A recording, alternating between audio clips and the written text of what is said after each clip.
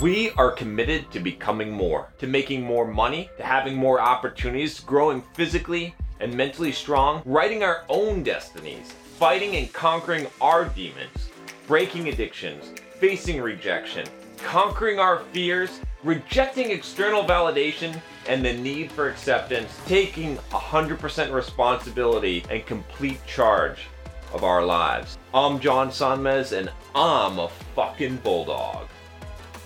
What's up, Bulldogs?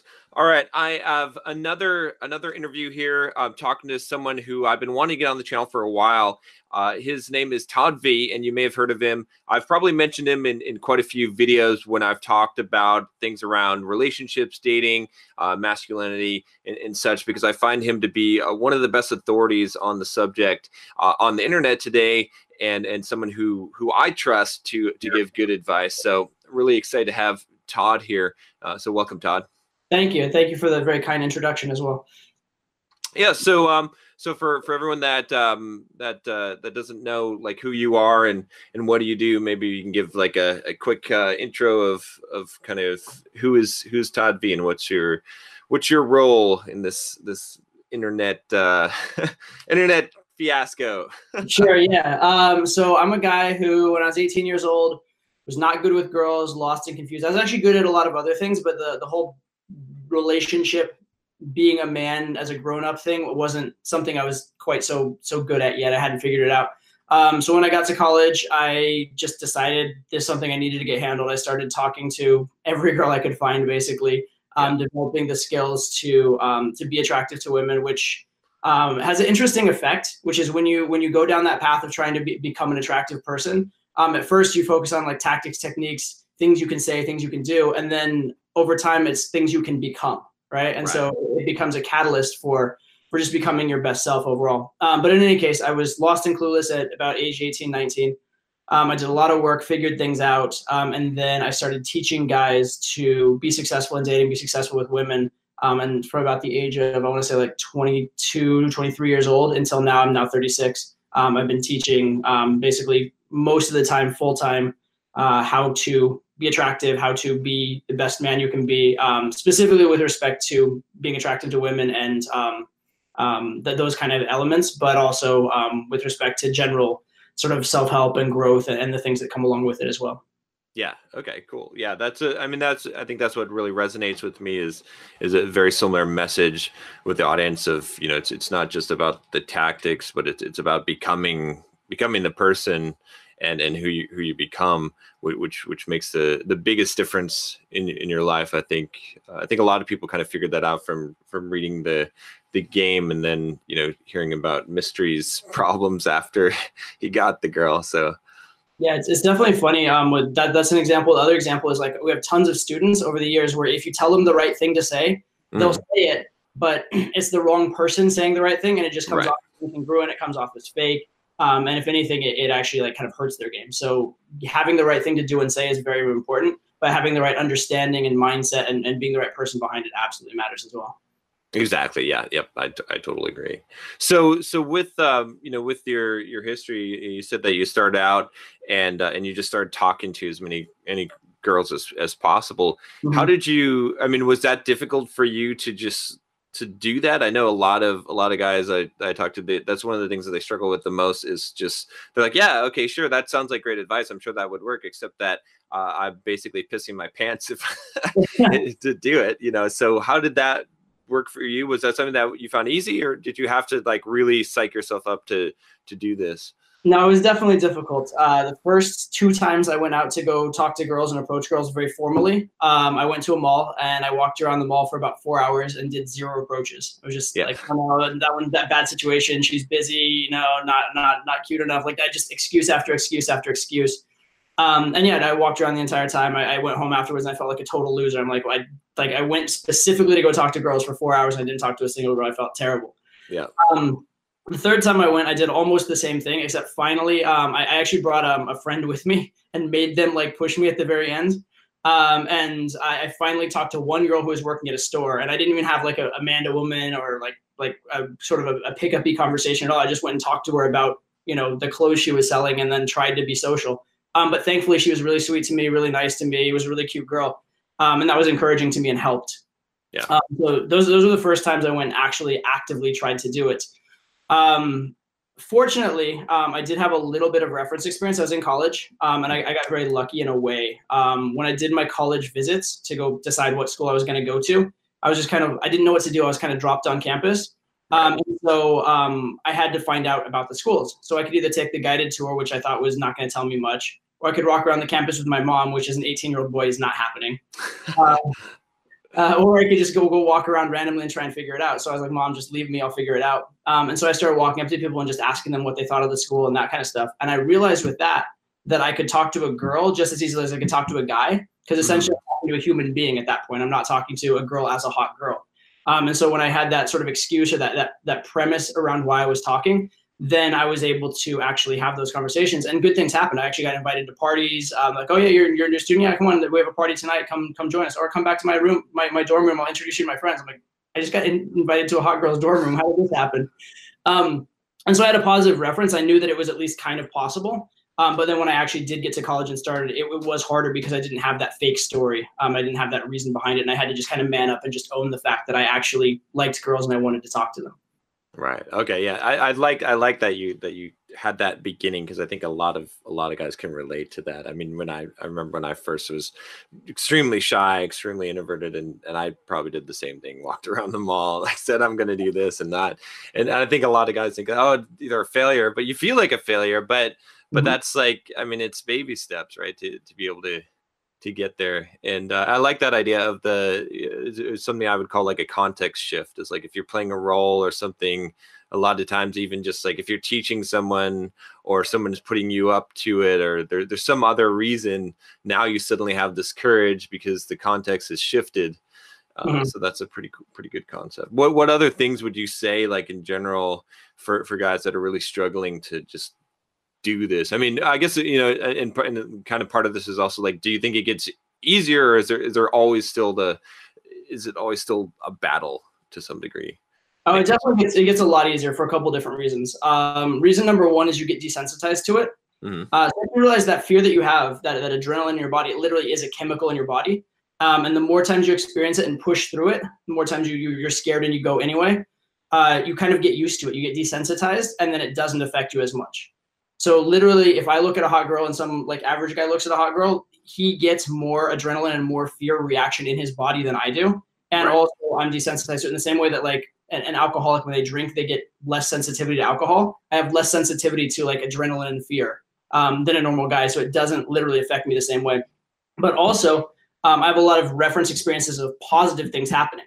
Right. So instead of me being like, oh, hot girl, oh shit, I hope I don't mess it up, I'm like, hot girl, oh wow, this could end well. This could become something very good. So I have a lot of positive motivation, because literally that adrenaline in your body, you could think of it as fear, or you could think of it as excitement. It's the same as getting on a roller coaster. Like people scare themselves as a thrill all the time. They jump out of planes, get on roller coasters. Walking up to a girl, it can be a positive or a negative. It can be scary or exciting. And the more positive references you have, the more it is exciting for you. Right. Yeah. So I think that's very, very important. In terms of things to help you get over anxiety to approach, one thing that I will recommend very strongly, if you're doing it on your own, you're doing it without someone to push you, is to kind of lower the bar for yourself, lower your criteria for success at first, and allow yourself to build up to it. So you can do sort of progressive things. So maybe just walk up and say hi, and that's it, and you're free to leave. Or walk up and ask a girl for directions, and that's it. You're free to leave if you want to. Now, obviously, if she starts being friendly and talking to you, you're free to continue. You're free to keep talking to her, but you're not obligated. Right? And then maybe you could ask an opinion. Then you can maybe just give a compliment with no intention behind it. And if she continues the conversation, great. If you have to leave, leave.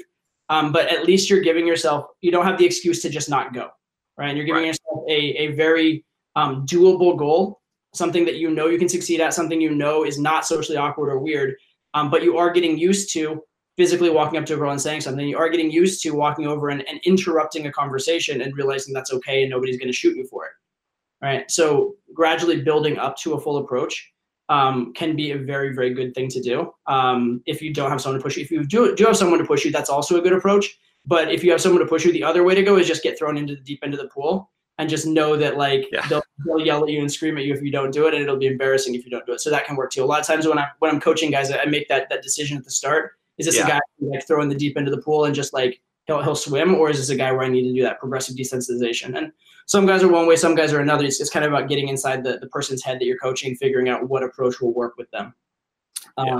Final thing I will say, and this was a massive help for me, and it goes back to the fact that I had those college visits. I'd had some success, even though in a different context. As soon as I realized it was possible to do this, as soon as I realized it was possible to walk up to a girl and generate attraction, for me, there was no longer a choice in the matter. For me, as soon as I realized that was possible, there was no longer a chance I was not going to learn this skill set. There was no longer a chance I was going to be that guy who waits and hopes that some girl randomly likes him, right? If I could proactively meet the girls I wanted to and proactively take charge of my life and be not just like average successful, but incredibly successful in this way, as soon as I knew that was possible, I would have walked through any fire to make that happen, right? I would not have tolerated, being mediocre when I know that more was possible. And so I think that mentality is very, very important as well. And a lot of guys don't know it's possible. A lot of guys have never seen it.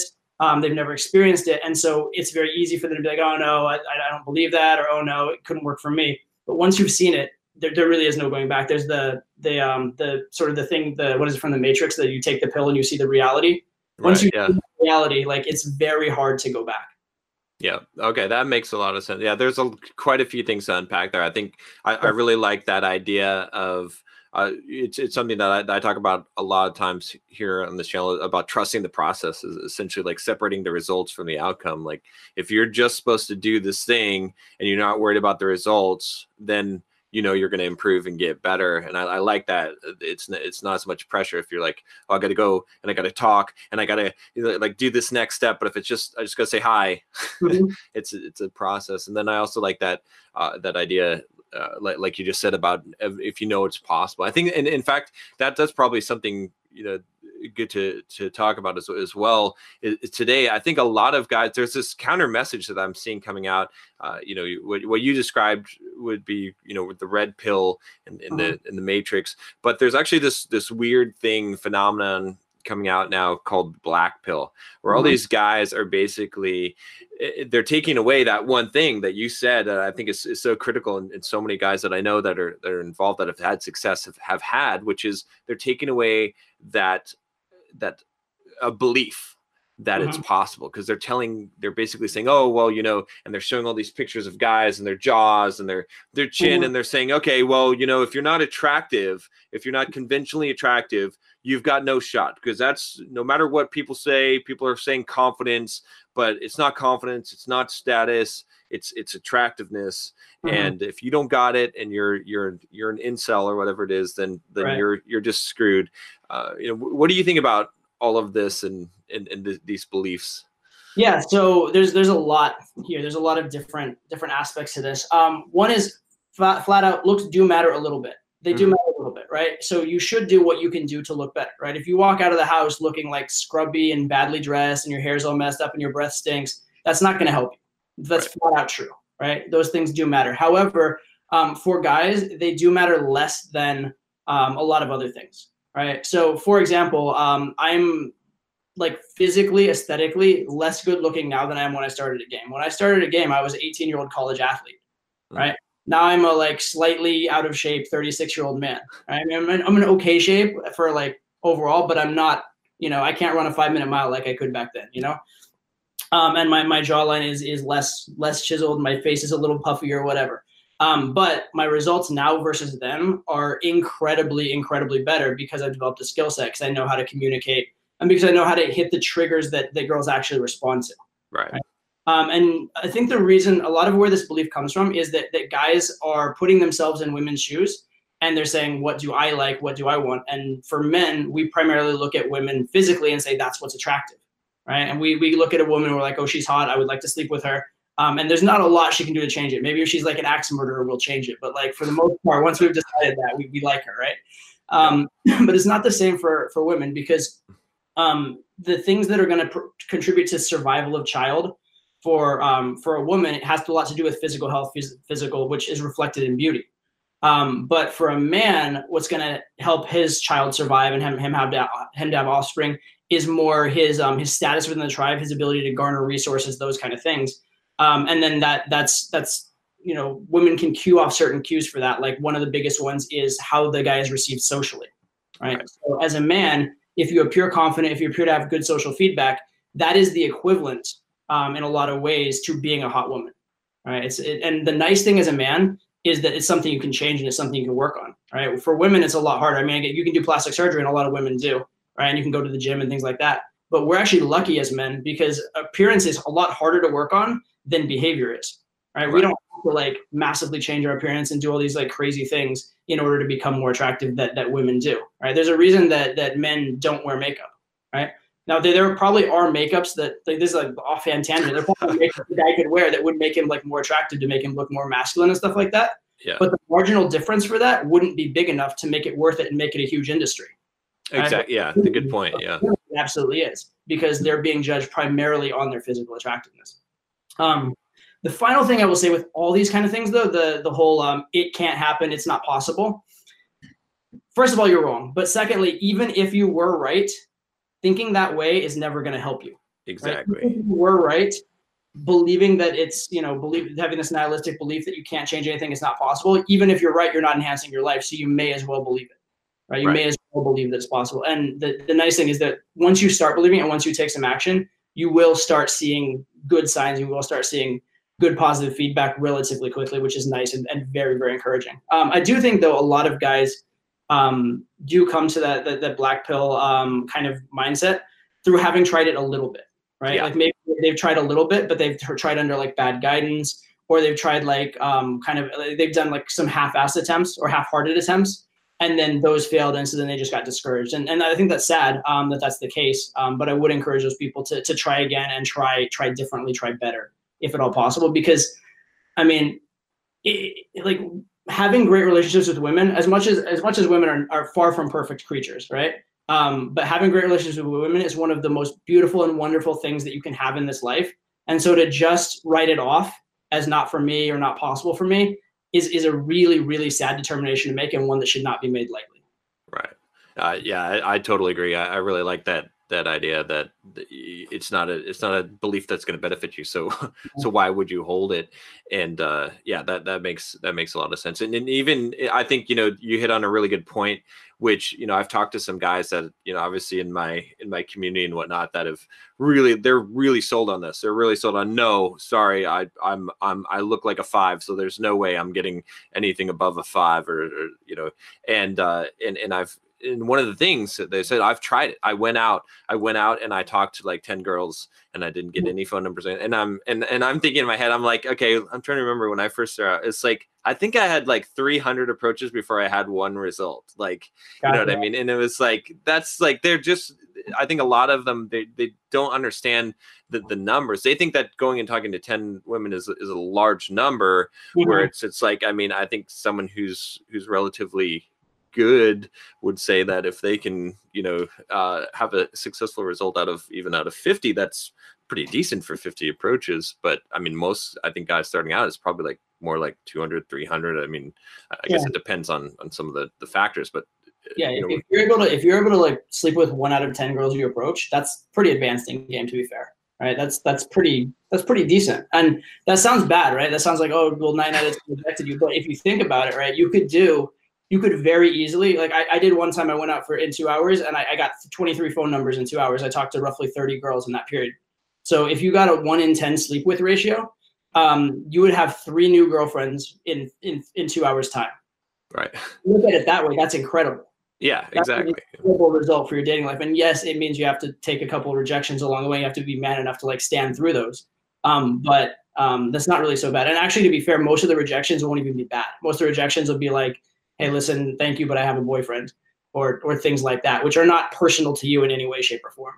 Right. Exactly. Yeah. Cool. So one thing I wanted to talk to you about, definitely like the approach that you take, the system that you have. But before I get into that, I wanted to talk a little bit about your kind of history and background, because I think it's kind of interesting. I know that you did poker. I find a lot of similarities. It's kind of interesting. There's this overlap between like people that play Magic the Gathering, that studied the game, and play poker.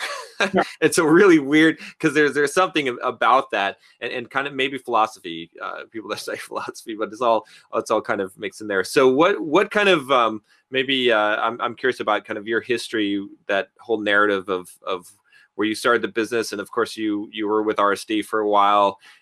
Maybe kind of the kind of brief version of that story would be interesting, I think. Yeah, I can give you the broad strokes of my career and stuff like that, and we can talk about poker as well. There's some very good lessons in poker, for life, for game, also for investing. Like if you want to be a good investor, learning a game like poker is one of the absolute best things you can learn, in my opinion. Exactly. You learn risk and reward, you learn variance, all those kinds, and you learn to like think analytically even when you're being unlucky. And bankroll management. Yeah, also very important. Yes, you can be a great player. You put too much on the line, you lose anyway. Yeah. Okay, so let's see. Growing up, I was an athlete, and I was into games a lot. I was actually a chess player as a kid. Learned to play chess when I was 2.5 years old. Won my first tournament when I was about 6.5 years old. Was state chess champion for my age in elementary school and middle school. And then I quit because I didn't want that to be my whole life. But I played games. I also played soccer up to a semi-professional level as well. So I've always liked games. I've always been. I was very fortunate to have a dad who is one of the most amazing coaches you could ever have. And he taught me to teach myself things, and he taught me how to win. Those are like the two major lessons of my youth. And so I didn't have any particular skills with girls. In fact, if anything, he taught me to not have skills with the girls because he didn't want me to go out and be social. But he did teach me the fundamental skills of how to win and how to learn, which are the skills that have gotten me where I've gotten with women. And also got me kind of where I got with with poker, which coaches comes up in a second. So with poker, basically, I was, you may have read the book, The Game. For those of you who have, I appear in it. I think I have 3 appearances in the book, The Game, as a minor character. But basically, I was the guy in the tent in the backyard behind Project Hollywood in the book, The Game. I quit school, 1 credit away from graduating, took an internship to go learn game and learn business. And I was living in a tent behind that house. And at the time, I had enough money to last me about 1 month. And that was it. So I had to make money. And it just so happened that one of the people that one of the CEOs of one of those companies was partying with was a basically world-class poker player. So I'd played chess before. I'm like, well, if I could play chess, I could play poker. Will you teach me to play poker? I'll make some kind of deal with you. We'll make it worth your while. Will you teach me to play poker? And he told me no. But he gave me some books. He's like, no, I'm not going to teach you, but here's some books. Teach yourself. And so I taught myself for about, I want to say like 2 or 3, I want to say like maybe a year or 2, I guess. And I basically turned $300 into about $9,000. And I went back to him and said, okay, look, now I can play. I'm clearly a winning player. Will you teach me now? And he said, okay, now I'll teach you. Yeah. So I had great mentors for that, and a great support system for that, which I think is very, very important if you want to get really, really good at anything. That's a great lesson right there too. Just a side note here is the fact that you had asked for a mentor and he said no, but then you went and read a bunch of books and learned, and then you went and then he said yes. Because I think so many people ask, they're like, "Oh, just teach me," and you're like, and it's like, "Well, you haven't done any work yet, so no." Yeah, it wasn't worth his time. Like, this was a guy that was making $500, $1,000 an hour sitting down to play poker. Maybe at that time even like almost $2,000 an hour, because it was the height of the poker boom. And then, it was definitely not worth his time to teach somebody who'd never played a hand of poker. Yeah. But when I showed him, like, here's my results, here's what I'm doing, it makes a big difference for sure. Yeah. And I think that is very true. I think the way to get into a lot of good arrangements in life is to provide value first before you ask for anything back. Exactly. Or at least show the ability to provide value, right? Most people won't give you things on charity, but a lot of people will give you things on exchange of value and potential. So I think that's a better approach to take a lot of times with people, for sure. Okay, so anyway, played poker for a bit, and then I actually got 2 ways of supporting myself. One was through poker, and one was through becoming a dating coach, and they kind of both happened concurrently. But I've been a dating coach most of the time since, although I took about 3-4 years off to play poker in the middle. Okay. Yeah, and then I worked with one of the biggest companies in the industry for a long time as a contractor, and then I wanted to have a little more control over my projects and have equity and things like that. So I became a business partner with them, And then that lasted until about a year and a half ago. And then we had a bit of an unamicable divorce where a lot of illegal things were done against me, which we're currently in court for. But since then, I struck out on my own, and I've been running my own company for the last basically year and a half.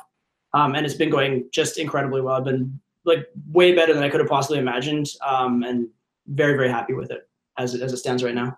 Nice. Yeah. Well, I think you've done a good job of making your standing out, right? In this crowd, you have a message that I think is a little bit more believable and realistic. So I think that helps a lot when people are getting kind of tired of the same old, kind of song and dance. I think that there's definitely different ways to market. One is to be sensationalist, and one is to go for like the quick flashy thing.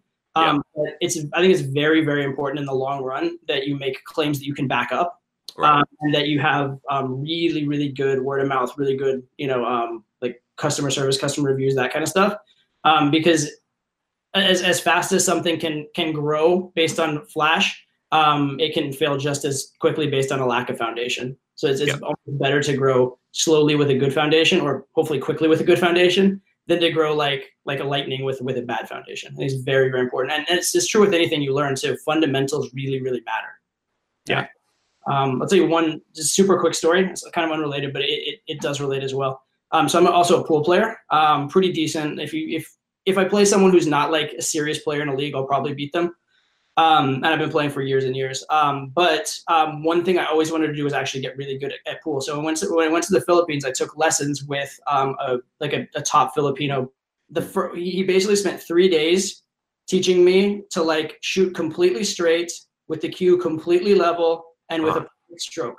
So he didn't teach me anything advanced for like the first 3 days. It was like the most boring, monotonous, actually painful getting into the position over and over and over again, physically painful for my shoulder. Doing it over and over and over. But that's all he would teach me for the first 3 days. And what I wanted to learn was how to make the cue ball spin different ways and do all these crazy things, because I already could kind of do those things.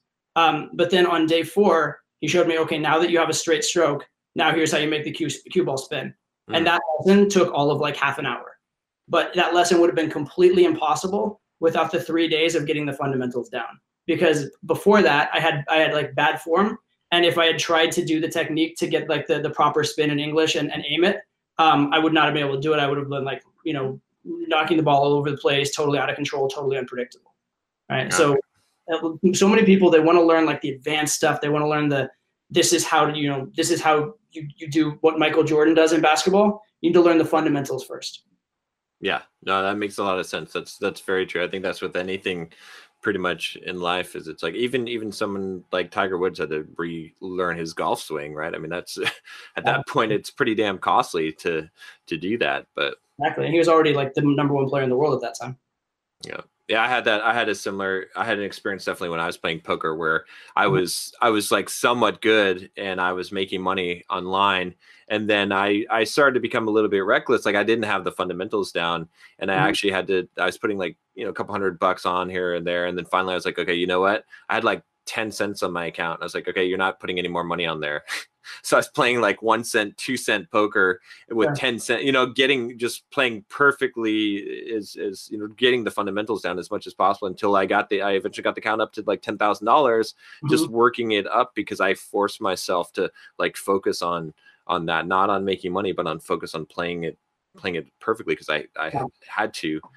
But yeah, there's a lot of lessons definitely I would say that I learned in life in poker, that especially EV is like such a good concept. Yep. But and what would you say like was kind of the big things? I know you talked about investing too, and that's the same thing. I found very, very big overlap between doing like options trading and poker, because very similar concepts. Stoicism, like I was finding that the top poker players were not the people who everyone knew the strategy at the level. It was the people who could be mentally tough and emotionally resilient enough to actually execute. Yeah, absolutely. So in poker, there's a thing called tilt, which means good player playing absolutely horribly and lighting his money on fire, basically. Yeah. And it's like an emotional reaction to losing oftentimes, sometimes an emotional reaction to winning. But yeah, the key thing in poker, and I think key thing for a lot of people in life is to just do the right things over and over and over again and trust the process and trust the results going to come. Yeah. Right? So if you're sitting at the poker table constantly counting your money and thinking, am I ahead or not? Am I winning or not? That's a very bad mindset to have, because then you start thinking like, oh, I just have to win 500 instead of thinking I just have to make the next right decision. One of the best kind of good learning moments I had in poker, I was playing as a 61-20 Hold'em game, so decent game. I was already a pretty good player, big winning player. But there was a guy who was he'd been a seasoned professional, played much higher limits than me, and he was like sitting in my game. So he was playing, I was playing. When he got up from the table, he did something, because I had my chip stacks all like nice and neat and always like calculated. I knew exactly how much I was doing and stuff like that. So he got up from the table, and this is like very bad etiquette, but he was kind of a friend in a way, so he could get away with it. He basically took a bunch of my chip stacks and messed them all up. And he put like this stack over here, this stack over here, this stack over here, this stack over here. He goes, and he said to me, "Look, now you can't count them, just play." Oh, I see. Yeah, exactly. Yeah. So I couldn't tell if I was winning or losing. I couldn't tell if I was ahead or behind. The only thing I could do was play the hand the right way. Yeah. And that was actually like a really great statement, a really great message for me, which is it doesn't matter, because it's not how I do today or how I do tomorrow, or how I did last week. It's one huge poker game that lasts my whole life. And if I make good decisions, I'll win big at it. If I make bad decisions, I'll lose. Right? And so you need to really focus on the thing you can control, which is the decisions. Because in poker, you can play perfectly all day and lose money. You can play awful all day and win a ton of money. But over a year, that's not possible. Over a year, if you play well, you're going to win. If you play badly, you're going to lose. Yeah, that's a really good point. And I think that again applies to game and to life in general. It's just like so many. We're very tempted to look at the result and then say, "Oh, we did right or wrong based on the result." But the result, it's taking right action over and over again, which is critical. But our brains are wired to say, "Oh, hey, we got this result when we did this thing." So this, that creates that learning loop. But we have to break that and say, "No, wait a minute.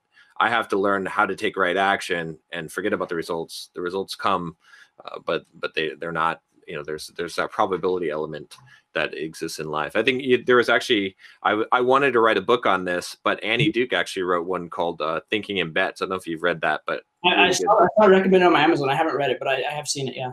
It's good. It talks about a lot of this stuff, what we talked about, and basically how poker applies to life, and the idea that some things that everything in life is a component of luck and skill, and when you get a result from something, you have to now dissect it and say, okay, which component led to that? Was it 90% luck and 10% skill, and you did the best you could, or was it 90% skill and 10% luck, and you're when you have a bad result, you blame it on luck. When you have a good result, you accredit it to skill. Right. So. Yeah, definitely. I think another thing that helps a lot in poker, but also in game, is deciding what you attribute as success. Right? So So, for example, in game, you walk up to a girl and maybe you're afraid to approach her, you're afraid to show interest and be man to woman because you're kind of scared to do it. Well, if that's a struggle you're having and something you need to work on, if you go and do that thing, even if the girl rejects you, it's a success for you. Right. Because you worked on the thing you needed to work on, right? And you did the thing that, based on your knowledge, would give you the best chance of success. And that's the only thing you can ask of anybody in life, is that they have their model of the world and they have their understanding, and based on that understanding, they do the thing they think is best, right? That's all you can ever ask for someone performatively. And then the next step is to analyze it afterwards and figure out where your model is wrong and make it a little better the next time. But if you're consistently doing that, you're going to consistently crush whatever aspect you're trying to do in life. Yeah. Same thing going back to poker, which is if you lose a hand, but you played, every bet correctly, you're supposed to be happy about that hand, even as the chips are being pulled away from you. And then if you misplayed a hand and win it, you should be very sheepish as you're shuffling in the chips. Exactly. Yeah. And it's such a super hard concept, I think, for people to understand until they've played poker, because especially even in situations where it's like where you're on a draw and the pot odds dictate that you only have a 20% chance of winning, that 80% of the time, 4 out of 5 times you're going to lose. Yet the correct play is to bet and to lose the money, because of the 20% of the time that you do win, you get 10x what you lose on the 80% of the time that you lose. Yeah, absolutely. But it's such a difficult, like, our brains are not wired to understand that concept, but it applies so broadly in life. Yeah. Cool. So what so let's talk a little bit about that, about your system, because I actually bought your course and checked it out to review it, to make sure that what I'm telling people is about you is right, and I really liked it. I felt like it was, I liked the simplicity.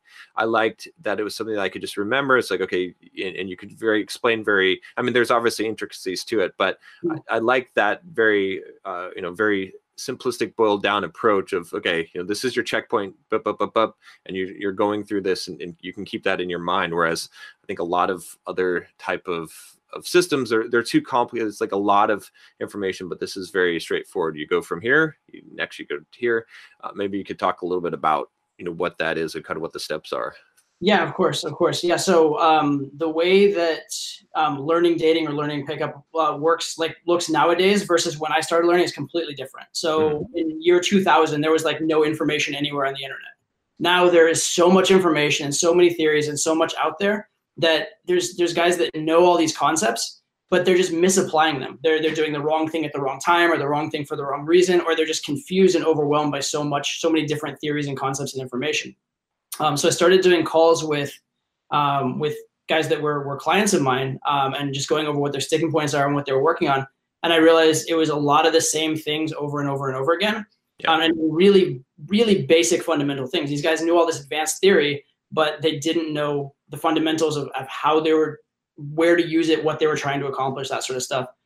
So in the system, what I tried to do was break the process of from saying hello to a girl to essentially whatever your close is, whether that's having a date with a girl, having sex with a girl, having a relationship with a girl, but basically the process from hello to result. And I tried to do no fluff, no extras, just what are the absolute must-have components that every successful interaction needs to have, right? And so at a beginner level, what I would encourage you to do and what's inside the system is literally just focus on doing the next important component, and that's your only focus. It's very simple, very like, I don't want to say bare bones, but it's very like clean and direct what you're doing from there. But at the same time, as you go from beginner to intermediate to advanced, you can layer on all these other elements, and each and every one of them should enhance your results as well, right? Because the other issue a lot of guys have in game is they'll learn a structure of game that gets them a result, but it's fundamentally flawed. And so in order to get better, they have to unlearn something. You mentioned like Tiger Woods, like, changing his swing up. That's a very difficult experience. Like to be, you were really bad with girls, and then you got kind of better to a point. And then in order to proceed, you have to get worse again. Yeah. Just on an ego level, on a results level, on a lifestyle level, it's very, very bad and very traumatic for a guy to have to like get worse with girls. Right. But if that's the learning process, that's what we have to do. And so a lot of guys, they stagnate when they reach that point. At the point where they have to unlearn something or reevaluate what's being successful to them, they basically plateau there and never improve again. And so you get all these guys that they've been doing game for like 5 years, 10 years, and they're at a very basic intermediate level, which is very sad. If you're in game 5, 10 years, you should be very advanced, very, very good with girls. But the problem is they're reaching this point where emotionally it hurts to learn because you have to get worse to get better. So I tried to design the system in such a way that, number one, it has all the basic elements, and you learn that right away as a beginner. But secondly, as you layer on the elements, there won't be a time when you have to unlearn things, right? So it's a cohesive foundation that you can then build on and build on and build on all the way to advanced game. So that's the way it's structured. That's what that's what I've attempted to do with it, and I think I've done a decent job. And then it's also obviously tons of examples. I have infield footage of myself and some of my coaches, so you can see exactly how we're implementing it and break down our understanding of it as we go. And then there's a lot of other things like lessons you can do at home, exercises. It's just as comprehensive a course as I could possibly make it based on 2 decades of experience. And I think probably the best thing I can say about it is that people have said that they think it's the best course that they've seen, which that's what means the most to me, that it's getting results for real people. Like I can say whatever I want about it. I can tell you all this theory, whatever. But the real proof of the pudding is when people say like, oh, I wasn't getting results before and now I am. And so that's really the most important part. Yeah. No, it makes a lot of sense. And like I said, I think I liked the simplistic of the structure of it, so that you know you're going to do rather than having all this information in your head. And it's like, you know, I think that's the hardest thing. It's like, okay, well, what comes next? Mm-hmm. and you've got that to find out from the open to the establishing premise. And maybe we can go over the kind of the skeleton of that if you don't mind sharing that. Yeah, of course. So most mistakes that guys make in game, especially guys who come into game as like nice guys or guys who have not had a lot of success with women, are basically failure to escalate, failure to take the interaction to the next level. Right. So basically the system is a structure of what are those next levels you want to be taking the interaction to, right? So the most basic mistake in game is not going out, right? Staying at home and not going out, not doing an approach, right? Sure. Not opening, right? Not starting the conversation. No. If you just stand there with your drink, they'll come talk to you. Once in a blue moon, yes, but this time not, and usually not the hot ones. It's like you look around, you see all these guys just hoping, praying, hoping that someday this will happen. But yeah, exactly. Exactly. So yeah, number one mistake, not going out. Number two mistake is going out and just standing around, like you said, with your drink. You know, standing in the corner with your drink and hoping a girl will approach you, which doesn't happen. So that's where that first stage of opening comes in. You have to start the conversation. You have to know a way to get yourself into a conversation. Sure. Right? So that's the first stage, opening, and that's all you have to do. You're not trying to like win the girl over on the opener. You're trying to like seduce her on the opener or make her think you're God on the opener or anything like that. You're just starting a conversation. That's it. Right. The next stage is establishing premise, and this means basically establishing what the interaction is about, because every conversation has a premise. Right? If I like right now, premise is, you know, we're talking, we're doing like a, you know, discursive interview, right? Or the, you know, if you go into a office and everybody's in suits and they shake your hand, that's a business meeting. That's the premise there. You go into that same place and everybody's wearing Hawaiian shirts and there's like hors d'oeuvres. Now all of a sudden it's a party, right? So every interaction has a premise, has an idea of what that interaction is, and that dictates the content of the interaction. So if the girl knows that this is an interaction where there's a man and a woman involved and it's what's on the table is a potential relationship, she's going to react and act in a different way than if she thinks you're just a friend or if she thinks it's a business meeting or something like that. Right. And these guys are very scared and also very uneducated in the techniques to take a friendly platonic interaction and make it a man-to-woman interaction, or take someone they meet through school and turn it into a relationship, right? And there's a right and a wrong way to do it. At a beginner level, any way is the right way. At a beginner level, right. I think you're cute, and I am just giving you this compliment and I would like to take you on a date is way better than nothing. At an intermediate and advanced level, there's a lot of subtle ways to do it where you kind of keep the girl guessing. There's a lot more flirtation. There's a lot of nuance to it. But at beginner level, it's basically like, listen, she needs to know what interaction you're having. You need to get to the point so that you're not in the friend zone or having like, you know, 6-month conversation that goes nowhere, etc. Right. That's kind of that whole friend zone. Like when guys don't do that, and then like you said, 6 months later, all of a sudden they're like, you've popped a surprise on the girl. She's never seen you in that way, and then you're pretty much screwed. So. Yeah, exactly. Like, well, what you've done, if you do the friend zone for 6 months, is you've actually established a completely different expectation. So she has like tons and tons and tons of data of you as a platonic friend, and then suddenly like, whoa, I have a penis. She's like, wait, what? It's like a violation of trust. Then it's in a way, yeah, because the relationship was based on one premise, and you've changed it. Yep.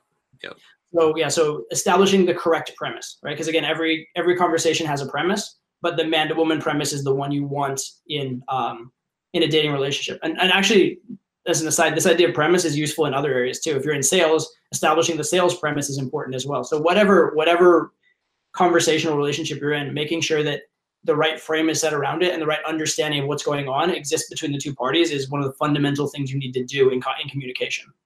Right. So that's premise. The next stage is evaluation. And basically what this means is most of the time when a guy goes and talks to a girl, the default assumption, especially in a romantic context, is that the guy is chasing the girl. The guy wants something from the girl, and the girl's the one in power, and the girl's the one who has the decision-making ability. Right. When really high value guys talk to girls, it's flipped around. Like think of like a Cristiano Ronaldo or like Leonardo DiCaprio, those type of guys. When they talk to girls, the girls are actually chasing them. Right. And now in those cases, partly because they're celebrities and famous and those kind of things. But the point, and the same exists though with like the cool guy in the social circle, and like the girl will actually chase them as well. So you want to set the frame and set the idea that you're a selective guy. In the world, there are basically two types of guys. Probably 99% of guys are the guys who are scarce with women, hoping they'll get attention, hoping they'll get a date, etc. And then there's that 1%, or maybe you could extend it to 5%, depending on the level, of guys who are really high value guys, and the girls are chasing them, right? And funny enough, if you start acting like one of the guys that girls are chasing, girls will respond to that and start chasing you, right? So here's a little fun trick, actually. This is an online dating trick, but it suits the purpose. If you were to make an online dating profile, you could actually make a pretty good online dating profile without saying a single thing about yourself. If you just said, here's what I'm looking for, and the standards you have for a girl. Funny enough, you haven't done anything to sell yourself. You haven't done anything to make yourself look that great. But the very fact that you're confident enough to say, this is what I'm looking for and this is what I won't tolerate, already girls are going to assume you're one of those 5% of guys that's had enough success to be confident enough to do that. Right? So the very act of screening a girl, the very act of saying, excuse me, I have standards, and you need to live up to certain standards, automatically makes her assume that you're one of those really high value guys. It's also really important for connecting with the girl, getting to know the right girls for you and the girls that you're actually going to get along with the best. So it has like a dual purpose, right? So one, the fact that you are screening and having standards makes you more attractive. Two, the fact that you have those standards helps you meet the right girl. And actually three is, once you've actually found a reason why you like the girl, now it makes sense for you to take her on a date. It makes sense for you to have sex with her. It makes sense for you to have a relationship with her for reasons other than just that she was physically attractive. So it is a lot more of a genuine connection, a lot more of a genuine experience for her. And it feels a lot more like a win for her, as opposed to, like, think about the story in a girl's head, right? If the story in the girl's head is, he was attracted to me, he walked up to me, and then I slept with him, maybe she had fun with the sex, but it's not a win for her because she just gave in to what you wanted. Right. But the story in her head was, he walked up to me, he wasn't so sure about me at first, and then actually I impressed him. We had a lot of things in common, and we had a great connection, and then we slept together. That's a win for her, right? And setting it up that it's a win for her is going to make her, one, much more likely to date you, have a relationship with you, have sex with you. But it's also going to make the story in her head of it much more positive, and much more palatable, and make that connection actually deeper.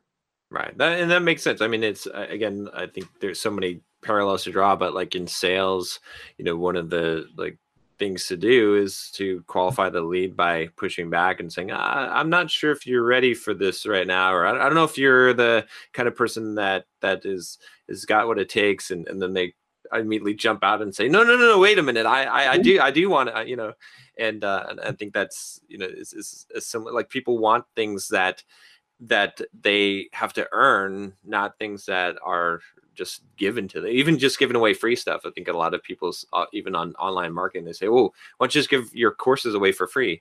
It's like, well, honestly, like, yes, it's a business, I want to make money, but also, if I give it to you for free, you're not even gonna apply it. You're not gonna find any value. But if you have to pay for something, if you have to earn it in some way, you want it. It's definitely true. People, when they've made an investment, when there's that commitment to something, it definitely is incredibly more valuable to them. Very, very true. Okay, so we've got open, we've got establishing premise, we've got the the evaluation. Yeah. So open, premise, evaluate. Now, in a long interaction, like if you have time, what you'd like to do next is establish narrative, which is actually have a storyline between you and the girl. This is the like falling in love part. Now, if you met a girl for 5 minutes on at a coffee shop or something like that, and just got her number and follow up for a date, there's not going to be a lot of narrative there because there's just not a lot of time. Right. But if you spend hours with a girl, you go on a date with a girl, you build a relationship with a girl over years, this narrative part of like, how are you guys special to each other? What do you mean to each other is very, very important, because this is essentially the difference between a romantic relationship, like he's my boyfriend, she's my girlfriend, or we're husband and wife, versus just we're two attractive strangers, right? It's the storyline of how you met, what you mean to each other, why you guys are right for each other, that kind of stuff. So building that deeper connection is very, very important in the long term. I don't want to talk about that too much like right now, because it's kind of a longer one to talk about. Sure. It is important when you do have more time. On a quick interaction, like if you're meeting a girl for just a few minutes, you can largely skip the narrative part, and you're going to build it later on a date, or build it later when you have some more time. But in the long run, if you had a relationship that never builds narrative, that relationship probably won't last very well. So it is very important. And then the final stage is close, which means come up with some way that the relationship's going to continue in a positive way, right? And that can be getting a number, more likely, or better, it's taking a girl home and having sex right then and there, or in the long run, having a close is decide becoming boyfriend and girlfriend, becoming husband and wife. And obviously there's more depth and more narrative involved in various closes, right? So you can close for a number with very little narrative, very little storyline. For someone to marry you, there's probably needs to be some narrative and some storyline and some really like each other for fundamental reasons and have some similar beliefs and stuff like that. But it is important, this closing part, because most sales situations and doing a cold approach is kind of a sales situation, right? You have a product, they're a product, you're matching the buyer and the seller, so to speak. Most sales situations end without anybody asking for a close, and that's the same in pickup. It's the same in dating, right? So many guys and girls have nice flirtatious interactions. They have that spark of attraction, and then nobody says, "Hey, what's your number? Let's hang out sometime." And nothing is ever done with it, right? And that was a big thing for me for years and years and years. I had girls that were into me just because I was like a successful athlete, or I was like a star student and different stuff like that. I didn't have any girls into me because I was good at talking to them or interacting with them, because I sucked at that at a young age. But I had girls that were into me, and they would actually come on to me, but I was too scared to actually close. And so I missed opportunity after opportunity after opportunity as a kid and as a young adult because I just didn't ask. I didn't say, "Hey, what's your number? Let's go on a date." Or I didn't say, "Hey, you know what? Do you want to like talk sometime and whatever?" Or, "Hey, I guess, hey, do you want to be my girlfriend in middle school?" Whatever it is, right? Yeah. So it's so important, because all the other stuff without closing doesn't matter, right? You can have this great interaction with a stranger. She likes you. She is like trying to prove herself to you, trying to win you over, and then you walk away and don't have a way to contact her. What was the point of it all? It's all for naught, right? And so it's very important to close, and then closing the right way will make a big difference as well. So there's a lot of technique and nuance to the close over time. But as a beginner, basically it's just ask. Yep. Just ask, please, please, please take it somewhere when you have these good interactions. And obviously any kind of model needs to have a tangible end result. So that's what the closing part is. Yeah. Okay. Yeah. That makes sense. I think that's definitely a sticking point for a lot of guys, for sure, that I've talked to. It's like they're like, just, I don't know. Did you find out if you could make the sale or not? Like, didn't even try. Like, I didn't feel like it was going well. You don't know. You don't know until you actually try and see. Yeah, sales calls end with like, "Oh, and that's my product," as opposed to, do you like the red or the blue, or which one are you leaning towards, or does that seem like an investment you'd like to make today? Whatever, however you close it, those things need to be said. Yeah. It's interesting too. I think just observing and seeing like, the situation where the guy's talking to the girl the whole evening and then he doesn't close, but then like 2 minutes later when he goes to the bathroom or turns his back or something, some guy that just shows up out of nowhere just closes, just like within 2 minutes, like no rapport, nothing, just because he made the ask, and that's what she was looking for. And you didn't know if you didn't ask. So yeah, what telling's not selling, right? Yeah, cool. So so guys, also I just wanted to make it clear, we'll definitely check out Todd's course, like I said, the system, and to make it clear here, this isn't any kind of affiliate deal or paid promotion. Obviously I do affiliate deals and stuff for different things, but I always tell you guys, but in this case I just like what Todd, the message that he has, and I like his product, and so I just wanted to have him on. So there'll be a link in the cards to go check that out. Check out his YouTube channel as well, but go check out the system. Like I said, I think it's really good. There'll also be a link in the description as well. So thank you. I massively appreciate the recommendation and the kind words. Thank you. Yeah, no problem. When you're doing something good, I think that people should know about it. So we'll probably wrap this up in a second here, but I do want to ask you about books, because I'm a big reader.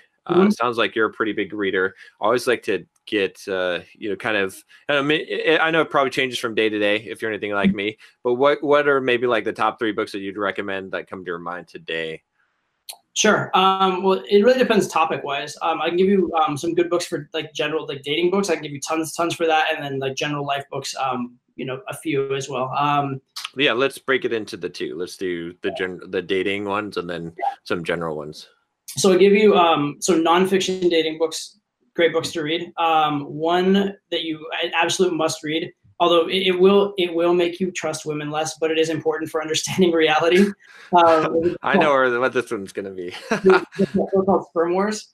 And so it basically talks about the biology of sex and why why different behaviors in the bedroom exist and why they are the way they are, like why women orgasm, why they'll orgasm with one guy versus another, like all kinds of stuff. Like what survival and replication purpose masturbation starts, like all kinds of stuff like that. It's crazy.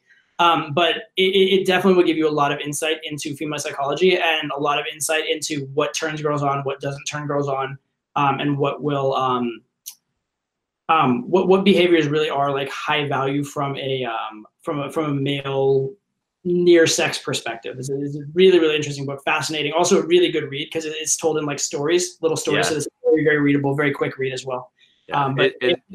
Okay. Go I was gonna say it is one, guys, that will, like, if you're not aware, like ready for it, it might make you go cry in the corner under your desk, because it's a little bit of a harsh truth of reality, but it's reality. Like, you have to understand reality. So yeah, it absolutely is. I know when I was reading it, I looked back at some of the behaviors that were in the book, and I looked at past girlfriends and like, that bitch. Yep. That's what she was doing. But anyway. So that one's really interesting. Another one for just general understanding, like, is a lot of my theories and philosophies, they come from real world experience, but it's real world experience that is filtered through scientific understanding. And a lot of that's evolutionary psychology. So I highly recommend read a book on evolutionary psychology. There's a lot of good ones out there, but read a book. So the first one I ever read was The Moral Animal, which is it's a very pretty dense book. It's not the fastest read, but it's really, really good and really in depth. A slightly lighter read and on similar topics would be The Red Queen. But one or the other of those I would recommend for any man should just understand evolution, psychology, biology, that kind of stuff. I think it's important. For fiction books for game, I like The Fountainhead by Ayn Rand. Oh yeah, that's really just good for like philosophy of truly contributes value and doesn't put it puts importance on their own opinion and their own judgment first above like just following the crowd and just like leaning into what everybody else thinks and stuff like that. So it's very, very important. Also the way that it's kind of funny actually. There's a book that a lot of people read, which is I think 6 Pillars of Self-Esteem. Okay, yeah. Funny thing is that the characters in Ayn Rand books exhibit those 6 pillars of self-esteem incredibly well, and I think it's like a more fun way of getting that message because it's through fiction. Exactly. And actually, Ayn Rand and Nathaniel Branden actually had some kind of like, they knew each other and there was some collaboration there. So it's not a coincidence that the concepts are there. But in any case, the character of Howard Rourke, and if you look at Atlas Shrugged, which is another one of Ayn Rand's books, John Galt and some of the other characters, Francisco d'Anconia for a little bit, they exhibit true self-esteem. They're like great models of what a true man with real self-esteem is. So they're good, like sort of heroes in that way. Exactly. Yeah, they seem to like. I really like both of those books. But this idea, like, what I really got from it was the idea of like, what, like, you're trusting yourself. It's like knowing this is what I'm going to do. It doesn't matter if other people are against it or what is happening. Like, I have 100% belief in myself and what the path that I'm choosing. Yeah, absolutely. Absolutely. And it's a hard thing to do. It's a hard thing to do in life, but if you can do it the right way, you're gonna do good things. Next one, this is a book almost nobody recommends. Almost nobody's read this book, but it's called The Hustler by Walter Tevis. It's about a pool hustler. Okay. Basically is very talented at the game of pool, but he hasn't learned how to win, so to speak. So he will tend to like choke in certain circumstances. He'll tend to find excuses and things like that. And throughout the book, it's his path from becoming a good pool player to becoming a world-class pool hustler. Because the difference between playing good pool and winning money at pool is very much a psychological and character difference, not a difference of how well you play the game of pool. So it's his journey towards peak performance and towards getting the most out of himself on a character and fundamental level. Also a really good read, very fun to read, and a pretty quick read as well. So. Highly recommend that one for sports psychology and how to win. And then one other one for female psychology that I really like is Stranger in a Strange Land by Robert Heinlein.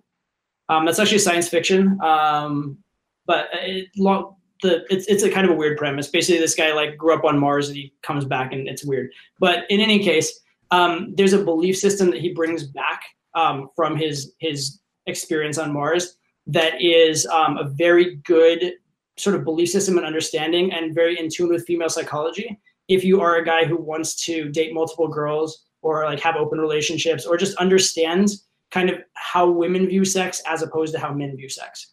So it's just a good kind of underpinning, and the concepts in that book of what is jealousy, what is love, the way that's addressed in that book has been very, very useful to me in terms of maintaining healthy relationships and in terms of talking to girls and explaining what I want in a relationship to a girl in a way that makes it win-win, as opposed to a way that makes it like I want something from them that's not reciprocated.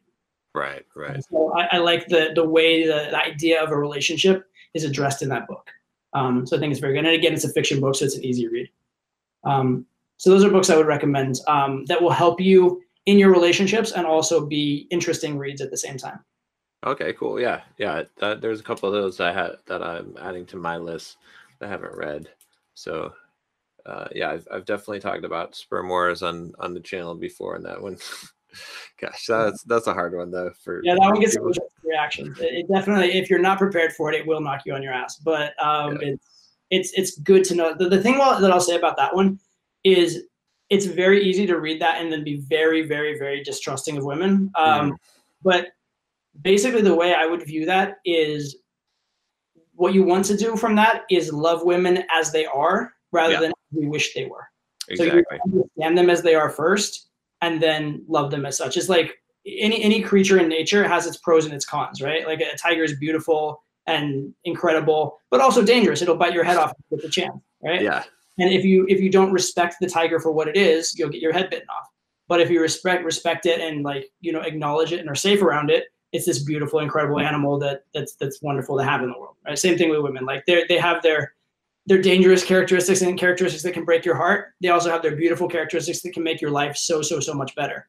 And if you understand who they are and what they're about, and can love them as they are and understand them as they are, you can have very healthy relationships and very positive relationships. So don't look at the dark side of sex as a negative towards women. Look at it as understanding women so you can love them all the better.